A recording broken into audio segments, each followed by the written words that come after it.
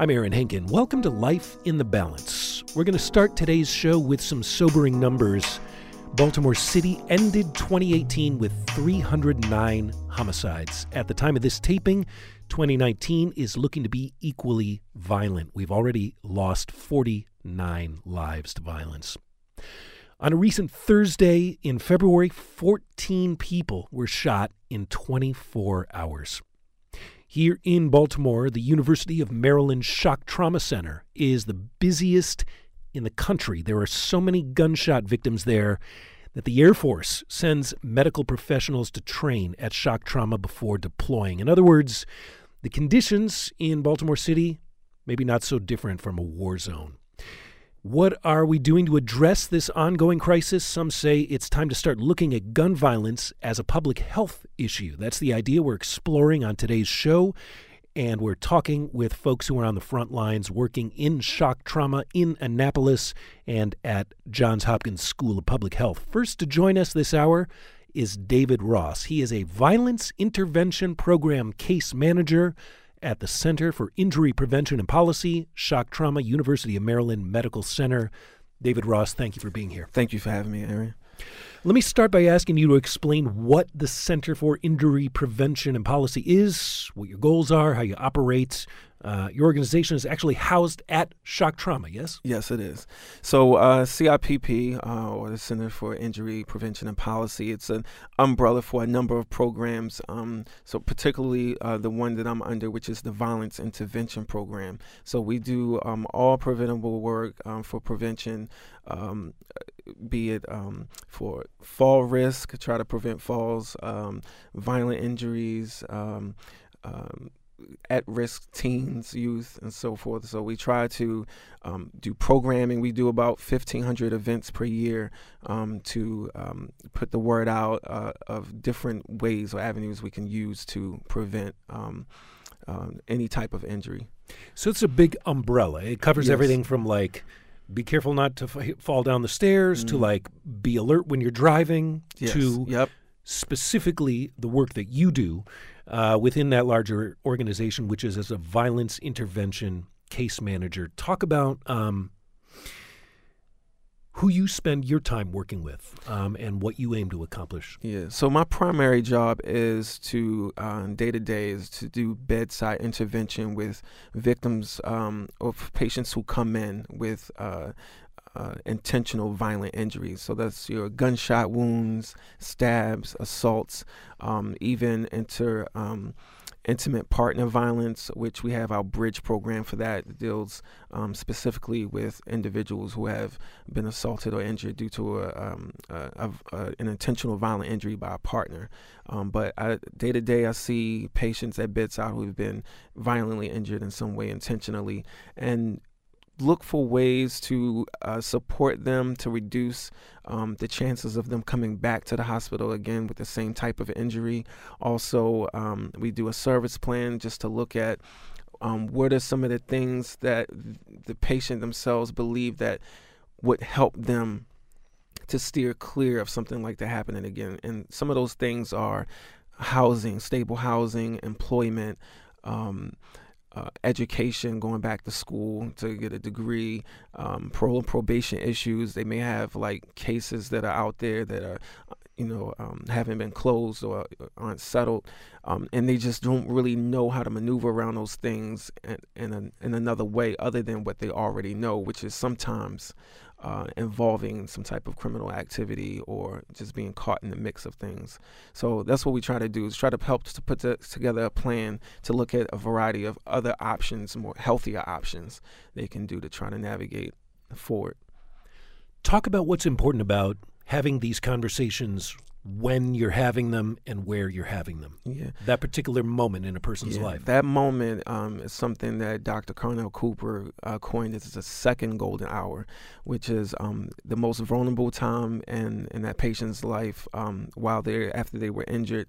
It's crucial. They're most vulnerable, where we can go to the bedside and no friends are there, no homeboys, no families, no girlfriends, boyfriends, and it's just me and that individual while they're thinking about their lives. Many of them go through just thoughts. All they have time to do is just lay there and think about, quite honestly, things like, do they want to get revenge? They're thinking about bills they need to pay. They're thinking about their children and family members, all of the things that are being left unattended while they're laying in the hospital. They're feeling vulnerable. So we talk about their lives and the things that's most important to them in those moments. And usually that's one of my first questions after I introduce myself is, what are you thinking about right now? And some of them turn into faucets, where it's just spilling out. I'm thinking about my mom. I'm thinking about my children. I don't want to go back to jail. I might lose my job. I was supposed to start a job this Monday and I got shot. So that's down the drain. So things like that. And we start there. Say a little bit more about some of the backstories of some of these people who are in these hospital beds with gunshot wounds. Some of them maybe are innocent victims of random violence. Some of them are guys who are some of them are guys who are maybe had a gun of their own and shooting back. Yeah.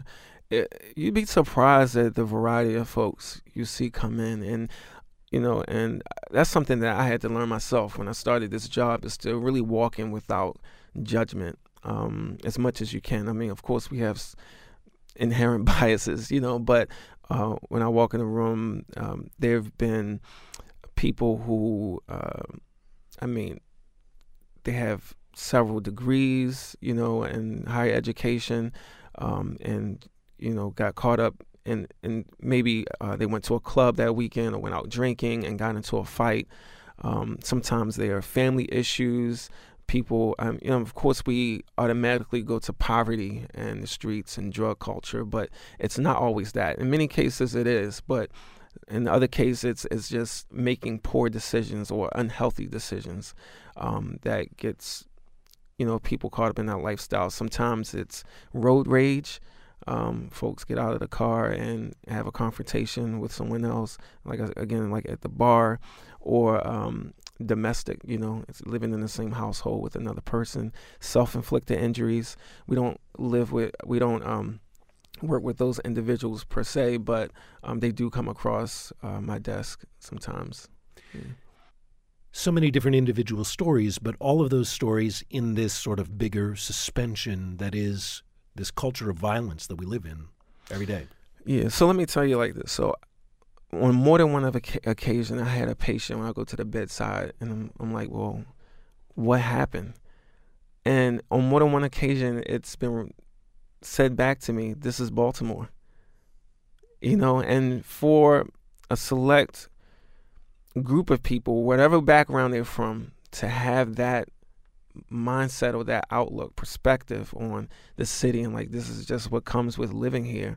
That's a problem. That indicates there's a severe problem here, and to be able to walk outside. So, I mean, on a regular basis, we get, not a regular basis. Let me not say it like that, but more often than not, there have been instances in and around our campus where people have been injured, So just recently, someone was injured right out in front of the hospital. A hospital employee. Yes. Yeah. Yes. And, that should be like mind-blowing, Our entire city should be feeling like this is not normal, but we go about our day because, the murders that take place and violent attacks that take place, we hear it at the top of the news.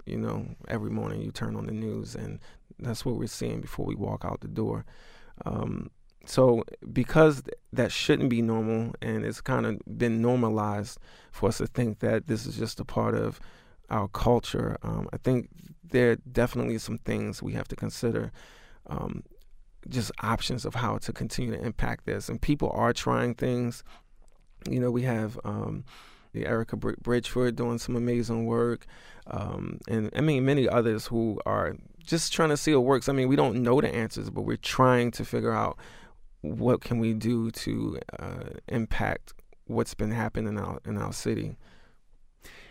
Yeah, desensitization, resignation, normalization.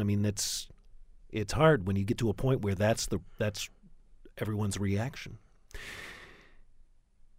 Tell me about how much time you'll have to spend with someone. How long are you a part of their lives? And that varies as well. Some of our patients or those who become clients, they need intensive case management. And what that means is from day one, once I meet them, we discuss a service plan. And from that day forth, they may lay down a list of goals they like to achieve. I would like to get my GED. I want to move out of the neighborhood I live in, the place where I got shot. I want to get a decent job. I want to get my children back. I need to clear up, these parole and probation issues that I have. Maybe get it expunged off of my record. So some of those things take a long time, to work toward achieving. Others may not. Other patients or clients may not need as much handholding. It may be that one-time visit at the bedside, and they may need guidance on where to go and how to get temporary disability if they need it, or how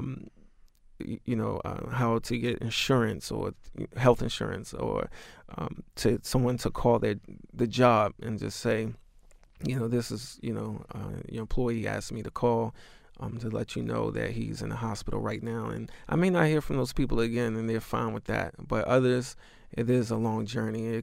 In our program, there's no termination period. It's open-ended. So I've had clients who've been with us 5, 10, 15 years. You're dealing with people who are just on the other side of a major physical trauma.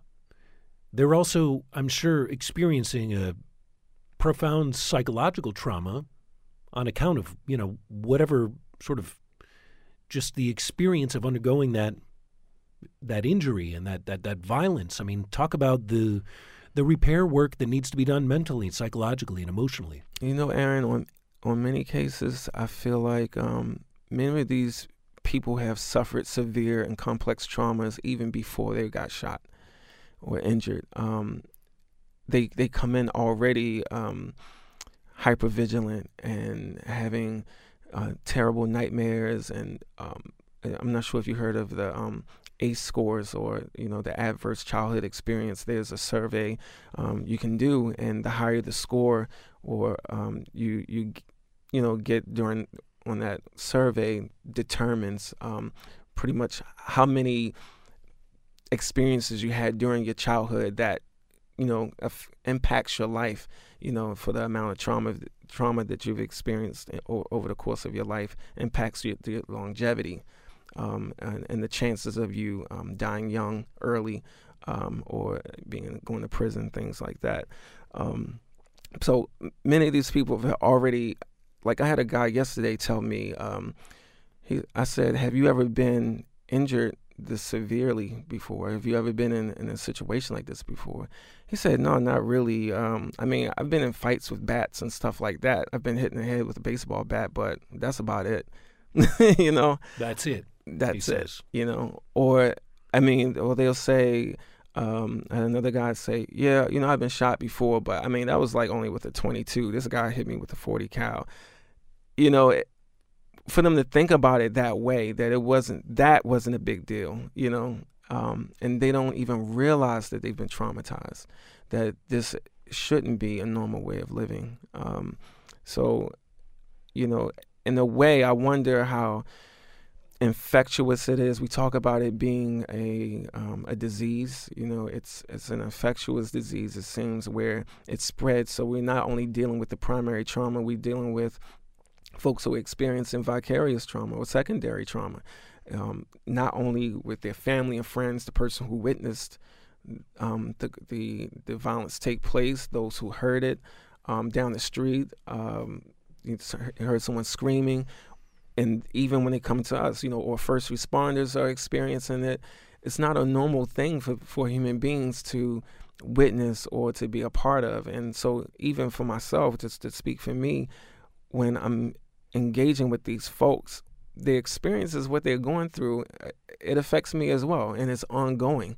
When the longer I work with them, the closer I get to them, a relationship builds. A client, a clinician relationship builds between us too. So it's, in some ways, it's almost like raising a child. So for an example, I had a young guy. I met him when he was 21 or 22 years old. He had nothing. He never had an ID, never had a job. He never been out of the city. He never left West Baltimore, really. And so I was helping him to get all of these things. I helped him get his driver's license, get behind the wheel of a car for the first time. I was with him. Our program gave him his first birthday party. He never had a birthday cake. We took photos. We took him out on speaking engagements. We got him his first job. We celebrated these milestones with him. And then at the age of 25, he dies. So it's more than just a job in that way, because they talk about, we have to create barriers, but you can't create barriers between a human experience, to a certain degree. And so some of those situations or some of those relationships can, really rock folks. And it impacts all of us in a way, even to watch it on the news. I think it impacts us. We keep count of how many murders are a year, and it's almost like we're keeping score, and comparing ourselves with other cities. I don't think that's intentional, but I wonder if there's a different way we can look at that. That idea that violence is infectious. I mean, those who have violence perpetrated against them are more likely to end up perpetrating that violence later in their own lives. It's got to be a draining job. It's got to be an exhausting job. What's your stake in this? What motivates you to do this work? I think there are a number of things. Honestly, I've been to the bedside of two of my relatives who were both shot. One eventually ended up dying. And I have a third relative who was actually a part of our program. I made him be brought him in, made him be a part of our program.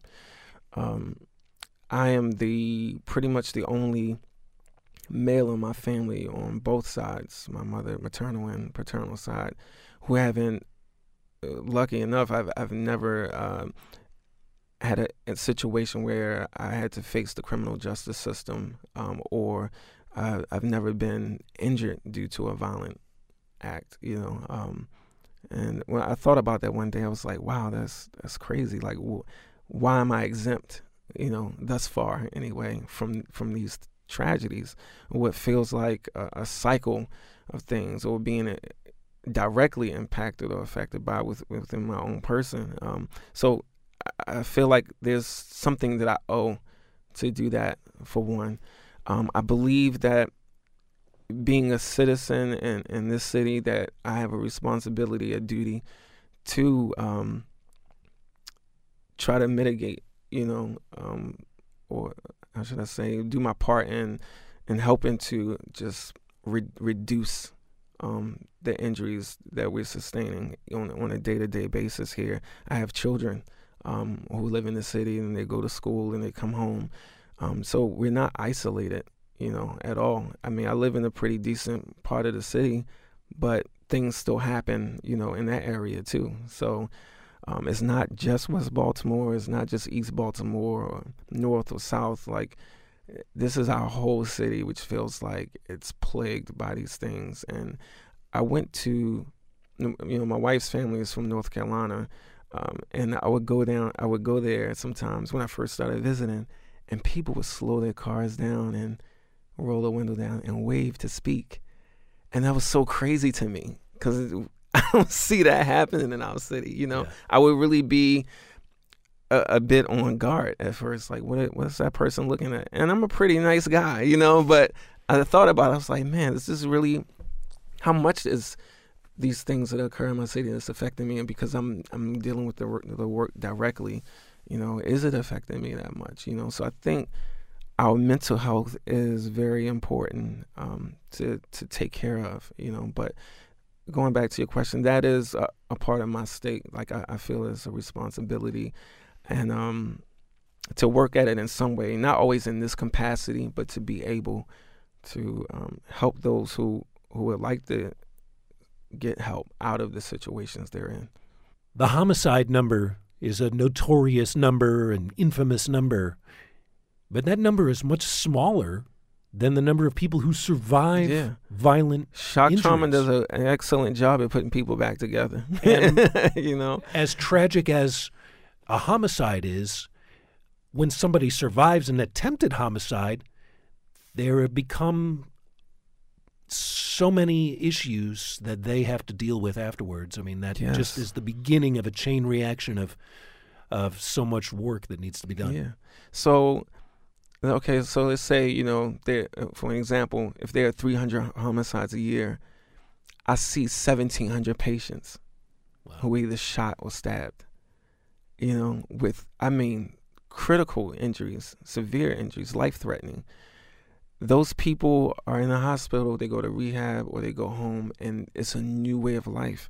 It's difficult to look at those scars, or you have an 18-year-old kid who's now paraplegic or quadriplegic, and he's already, in many cases, poor and don't have resources to get the type of care he needs to get therapy and transportation and all of those things. Like, it's life-changing, in a lot of ways. So that stacked upon the myriad things they are already dealing with, is just unfathomable. So I always try to remember to say that when that client told me, he said, what about us, those who survive? They don't talk about us on the news. And it's a testament to how good the surgeons are at shock trauma. How many people are able to survive the injuries that they sustain. The side product of that is that you end up with a lot of people who are surviving who are just incredibly debilitated. Yeah.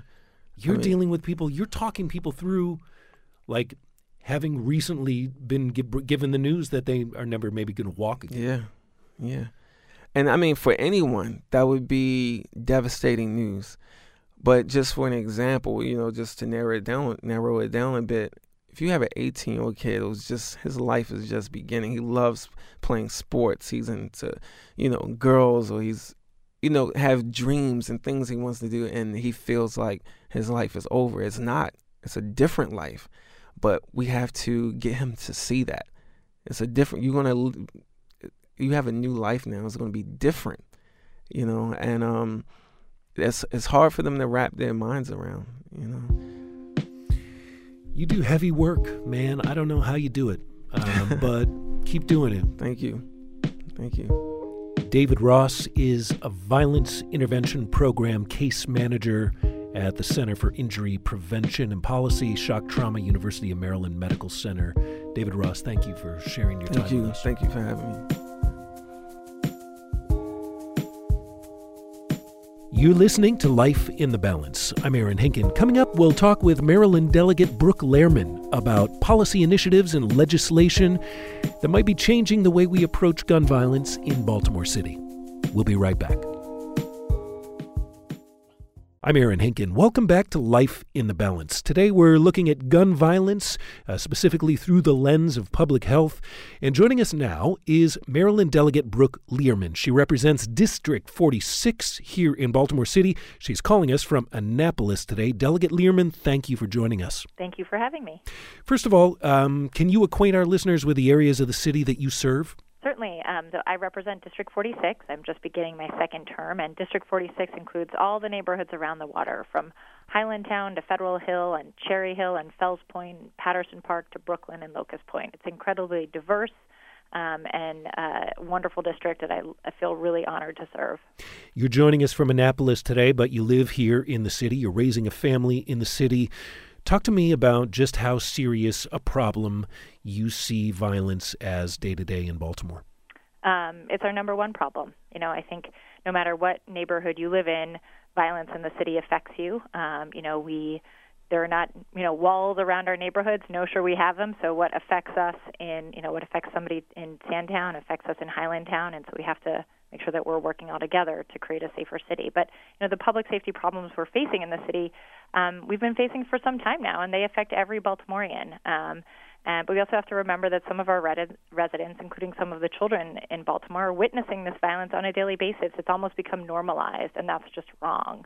In many of our neighborhoods that are majority African American, the lack of investment for decades demonstrates itself not only through higher levels of violence, but also in vacant homes, less access to green space, additional litter, et cetera. And this violence has physical effects on our kids and our residents, long-term effects that sort of changes the physiology of their brains and development.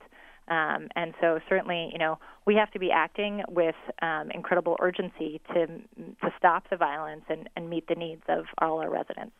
Delegate Lierman, let me give you a chance to talk about the report that you and a team of yours authored back in 2017, Baltimore Prospers. Sure. So, in 2017, we'd seen increasing violence for a couple years, and Team 46, I work with Senator Bill Ferguson and Delegates Robin Lewis and Luke Clippinger. We decided that we needed to put out our ideas. There wasn't a game plan on the table from the mayor's office, and we thought, we need to start the conversation about what we can do to stop the violence and to make our city safer. And so we put together a plan that we called Baltimore Prospers, and it had immediate action steps. Here's the investigation and enforcement work that we need to see immediately, from an increase in MOCJ work with Safe Streets to... What's MOCJ? MOCJ is the Mayor's Office of Criminal Justice. At that point, there wasn't even a director. Actually, we don't have a director again right now because ours left. To increasing funding for violence prevention initiatives, working on juvenile crime and juvenile justice issues. And then we talked about, the long-term things that we needed to do as well in terms of investing in neighborhoods and education and ongoing work, making sure we're doing criminal justice reform, investing in our schools and community development. So it was intended to be our ideas for working together to address the crisis, and that, to be a call to action, to ask our other leaders to step up and to put out their plans and ideas so that we could really work together to address the crisis that our city is facing. It's interesting you talk about the work that can be done to sort of triage the results of violence, but then the longer vision that's required to treat the causes of violence. And those causes, people talk about the cause of gun violence. It's not one cause. It's a complex web of causes. Talk about what you can do to get in front of the problem. Yeah, absolutely. I don't think there is one cause, but I do think that society and government's failure to believe in every person's potential and help them to reach that potential could be considered a cause. But I think about public safety and violence prevention in four tranches, like long-term prevention, short-term prevention, public safety measures, and reducing recidivism. So the long-term prevention is really, investing in education, ending the school-to-prison pipeline, investing in early childhood development. We know that by the age of 3, children have 85% of their brain development already. Making sure that kids have access to the programming they need. So really starting early and doing that long-term prevention work. Job access, job training, the real work that we need to be doing for the long haul. Then there's the short-term prevention. Short-term prevention is programs like Safe Streets, public health-oriented, evidence-based gun violence prevention work, like Safe Streets, like LEAD, the Law Enforcement Assisted Diversion Program, and other programs like that that can really get in front of the problem. The problem may be about to happen, but this can help stop it. Programs like Ceasefire. And then there's public safety, and that's about ensuring that we have a police force that's pursuing constitutional community policing, and that we have an effective juvenile justice system that's really working with kids who maybe commit small violations, but to help them address their situation, figure out what's going on in their lives that's leading them there so that they don't end up coming back over and over again. And then finally, reducing recidivism. If you've had somebody who's had an interaction with the criminal justice system, making sure that they don't come back, that they land on their feet when they get out, that there's a safety net there to catch them, that they can access the services that they need, they can get the job training, they have a way to get around, public transit or a car, so that they can go lead productive lives and reach their potential. And so I think those four, we have to think about it in a spectrum, and I attack it from sort of those four areas. And as a state legislator, your challenge is to take all those moving parts and pack them into some sort of a smart piece of legislation. Talk about your bill, HB 432, the Public Safety and Violence Prevention Act of 2018. What is this bill? What's included in it? Sure. So this was a bill that tried to work on the short-term prevention steps. So when you think of violence through a health lens, the fact that it feeds on itself really makes sense. The more a person is exposed to violence, the more likely they are to be involved in further incidents, either as a victim or a perpetrator. And when violence started increasing in the city after the unrest in 2015, I started looking at the neighborhoods in the city where there weren't increases in violence. And one of them was in my district, and that's Cherry Hill. And one of the things that I saw in Cherry Hill happening that was so amazing was this incredible Safe Streets program, where gun violence had been reduced so much through these wonderful workers who were out in the community working with members to stop violence, and also just making sure that residents had resources that they could get a hold of. So I started looking into Safe Streets, talking with the folks at Cure Violence, which is an organization that helps oversee Safe Streets and that modeled it actually, to think about how we could replicate programs like Safe Streets to make sure that there was funding available for these violence prevention initiatives that were really working. We can't police ourselves to safety, but we have to make sure there's long-term investments in our schools and communities, but we have to also ensure that we're funding evidence-based programs to prevent violence before it begins by changing community norms, identifying and working with those at greatest risk of violence, and interrupting the exposure. How can we decrease gun violence for good? So this bill, for the very first time, is dedicating state funding to that evidence-based gun violence prevention work. Now, we're one of only 5 states in the country that are funding, at a multi-million-dollar level, these programs. So I'm really excited to start seeing it come into its own, and we'll seeing these programs begin to multiply and have an effect.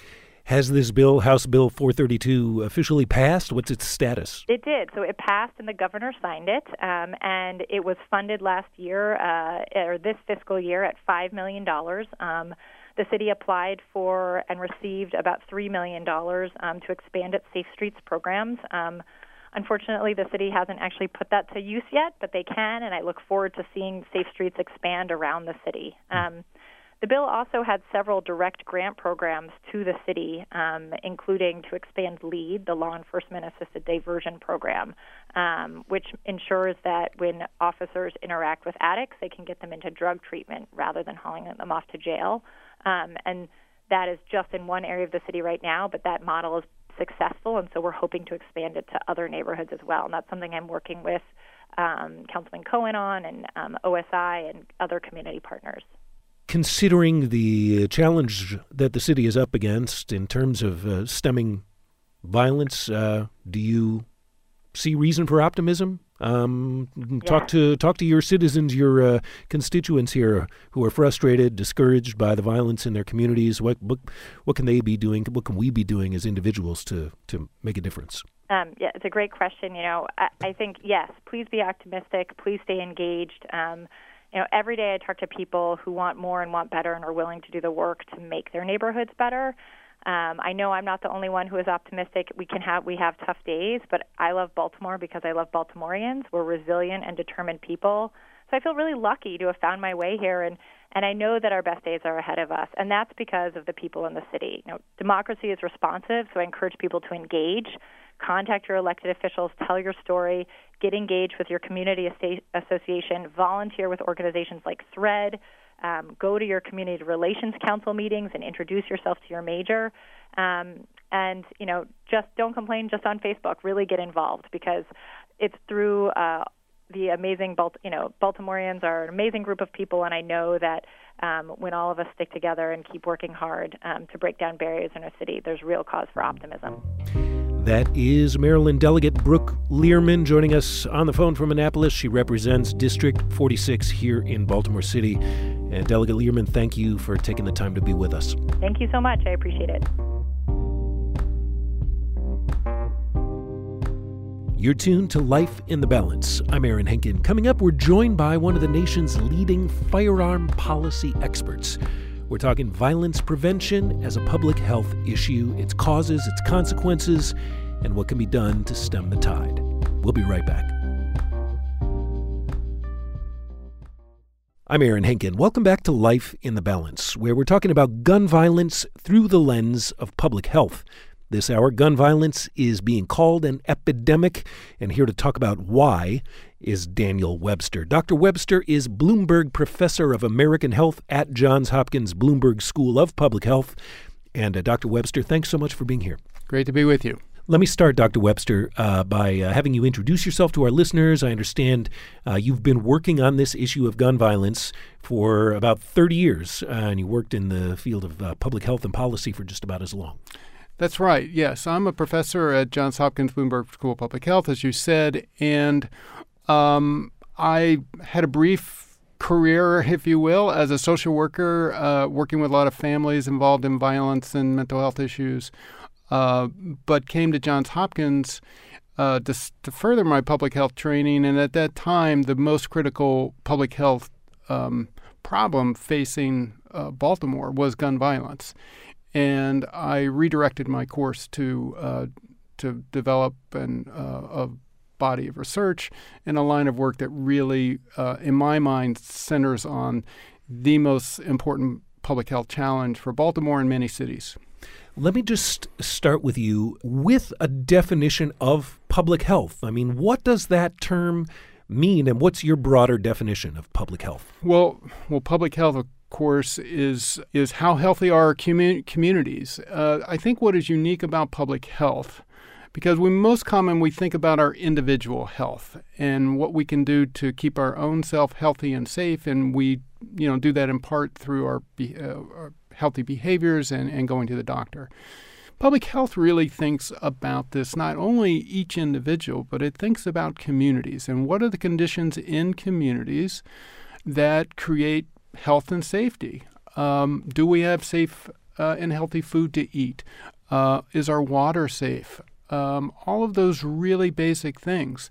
And of course, guns and gun violence are pretty central when you start to think about the set of conditions that affect our health and safety as a community. So I think what's unique about public health, again, is this community lens and thinking about what systems, in essence, create the set of conditions that lead some communities to be safe and some not safe. How do we address those systems so that we correct those things that are creating these unhealthy, unsafe conditions? And I think that's sort of the fundamentals, in my view, of what public health means. You hear people ask over and over again, what's the cause of gun violence? What's the reason for gun violence in Baltimore? But that cause, as you say, is an amalgam of many factors. Talk about that tangle of issues that contribute to the problem. Well, I don't think it would be a shock to anyone to understand that a core root cause has to do with inequalities, much of that based upon race. And that is baked into what our city looks like and what housing looks like, what the shape of our schools, why we have the kind of law enforcement system that we have. I think all of those things are important in thinking about what determines levels of violence. And I think there's something that is very fundamental here that gets to financial insecurities, right? We have individuals engaged in incredibly risky activities that they probably wouldn't be doing if they were in more stable, safe financial situations. And we have to think about those systems, okay? Part of that is our schools. Our schools have been adequately funded and not addressing the needs to make people prepared to compete in a 21st century economy. Our law enforcement system has sort of over-incarcerated, given more people criminal records, hindered people rather than helped people. So I think that those are some of our key set of conditions that are underlie what's important in gun violence. The last thing that I will say, people always talk about the underground drug economy, which is very important. I do think it's important to recognize that alcohol is actually the equally important drug that often plays a role in violence, including gun violence. So there are a lot of factors that intersect with things that we think about in public health, all of those systems. I remember, I had to have been about maybe 15 years ago, we had a Baltimore health commissioner by the name of Dr. Peter Bielenson who sort of flexed his department's political muscles at one point and declared gun violence to be a public health emergency. And if I remember correctly, he made it illegal for gun shops to sell ammunition. Do you remember that? I remember what Dr. Bielenson did. Actually, I know Peter quite well, and we were actually advising to some degree on that. What was actually going on there, aside from ammunition being sold at gun shops, which frankly there are hardly any gun shops in Baltimore City. But at that time, what was going on was there were local hardware stores and other stores of that nature that were selling ammunition and sometimes by the bullet, including to underage youth. So that is something that the local health department, under Dr. Bielenson's leadership, went in and cracked down on and stopped that pretty quickly. 3 decades of work on this issue, 3 decades of study. What's changed over those years when it comes to gun violence? What hasn't changed? Are we moving in the right direction? Is there reason for optimism? Are we stuck? Are we moving backwards? Well, things changed. We were having a lot of progress, a fair amount of progress anyway, from the years roughly 2007 to 2012. Gun violence was generally going down. Things changed dramatically following the civil unrest after Freddie Gray's death. And there's been a little fluctuation over that time, but from my vantage point, I think we still are at a new and unhealthy norm now of very high rates of violence. So the question then is sort of how do we get back first to where we were before and hopefully even lower than that? What I think we have learned over a span, we have analyzed data over most recent 15 years, for example. And what we learned from that is focused law enforcement. The more focused it is on the violent offenders and violent offenders with guns, we have had the most progress in driving violence down. When our law enforcement has been more diffuse and sort of blunt force, if you will, with a lot of drug arrest, a lot of car stops, and even if you're pulling in more guns, if it's not focused on risky people, the riskiest people, your impact is much less. I don't know if that makes sense, but so much of a true public health approach is risk-driven approaches. And the overarching lessons learned is the more we are focused on the riskiest individuals and the riskiest behaviors, that being illegal gun possession, the greater our impact has been. The other thing I think that was important when we were doing better, in essence, on gun violence, is we were having greater success in closing cases, making arrests, prosecuting people who carried out acts of gun violence. We've gone in the other direction in recent years. So I think fundamentally, it sounds sort of weird as a public health person to say, well, we need to put murderers behind bars. But in order for safe streets, for example, to be effective, there has to be some reasonable deterrent for the most dangerous people, that there will be a consequence, so that when you do those behavioral interventions, people are going to be more responsive because they don't want to go to jail. So right now, I think, again, the lessons learned are safe streets can be most effective when police are also effective on the most violent individuals with the most risky behaviors, those being connected to guns. We've been speaking with Daniel Webster, Bloomberg Professor of American Health at Johns Hopkins Bloomberg School of Public Health. Dr. Webster, thank you for your insights. Thanks for having me.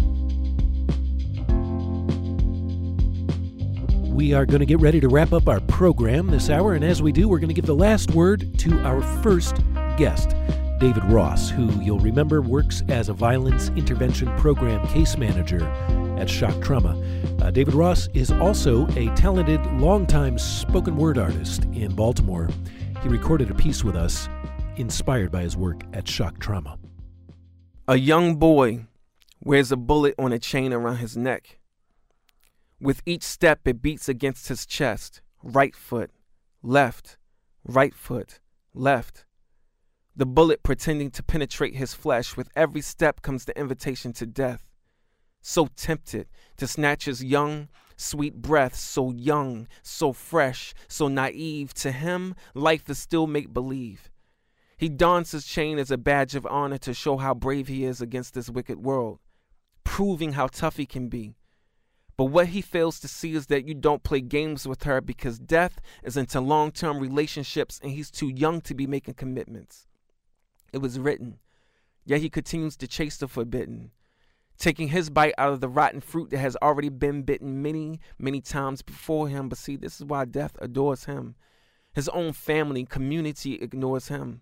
And what breaks my heart is the fact that we all play a part in his young, impressionable life.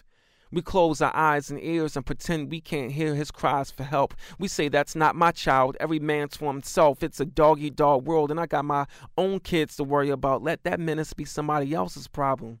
But yo, he is our problem.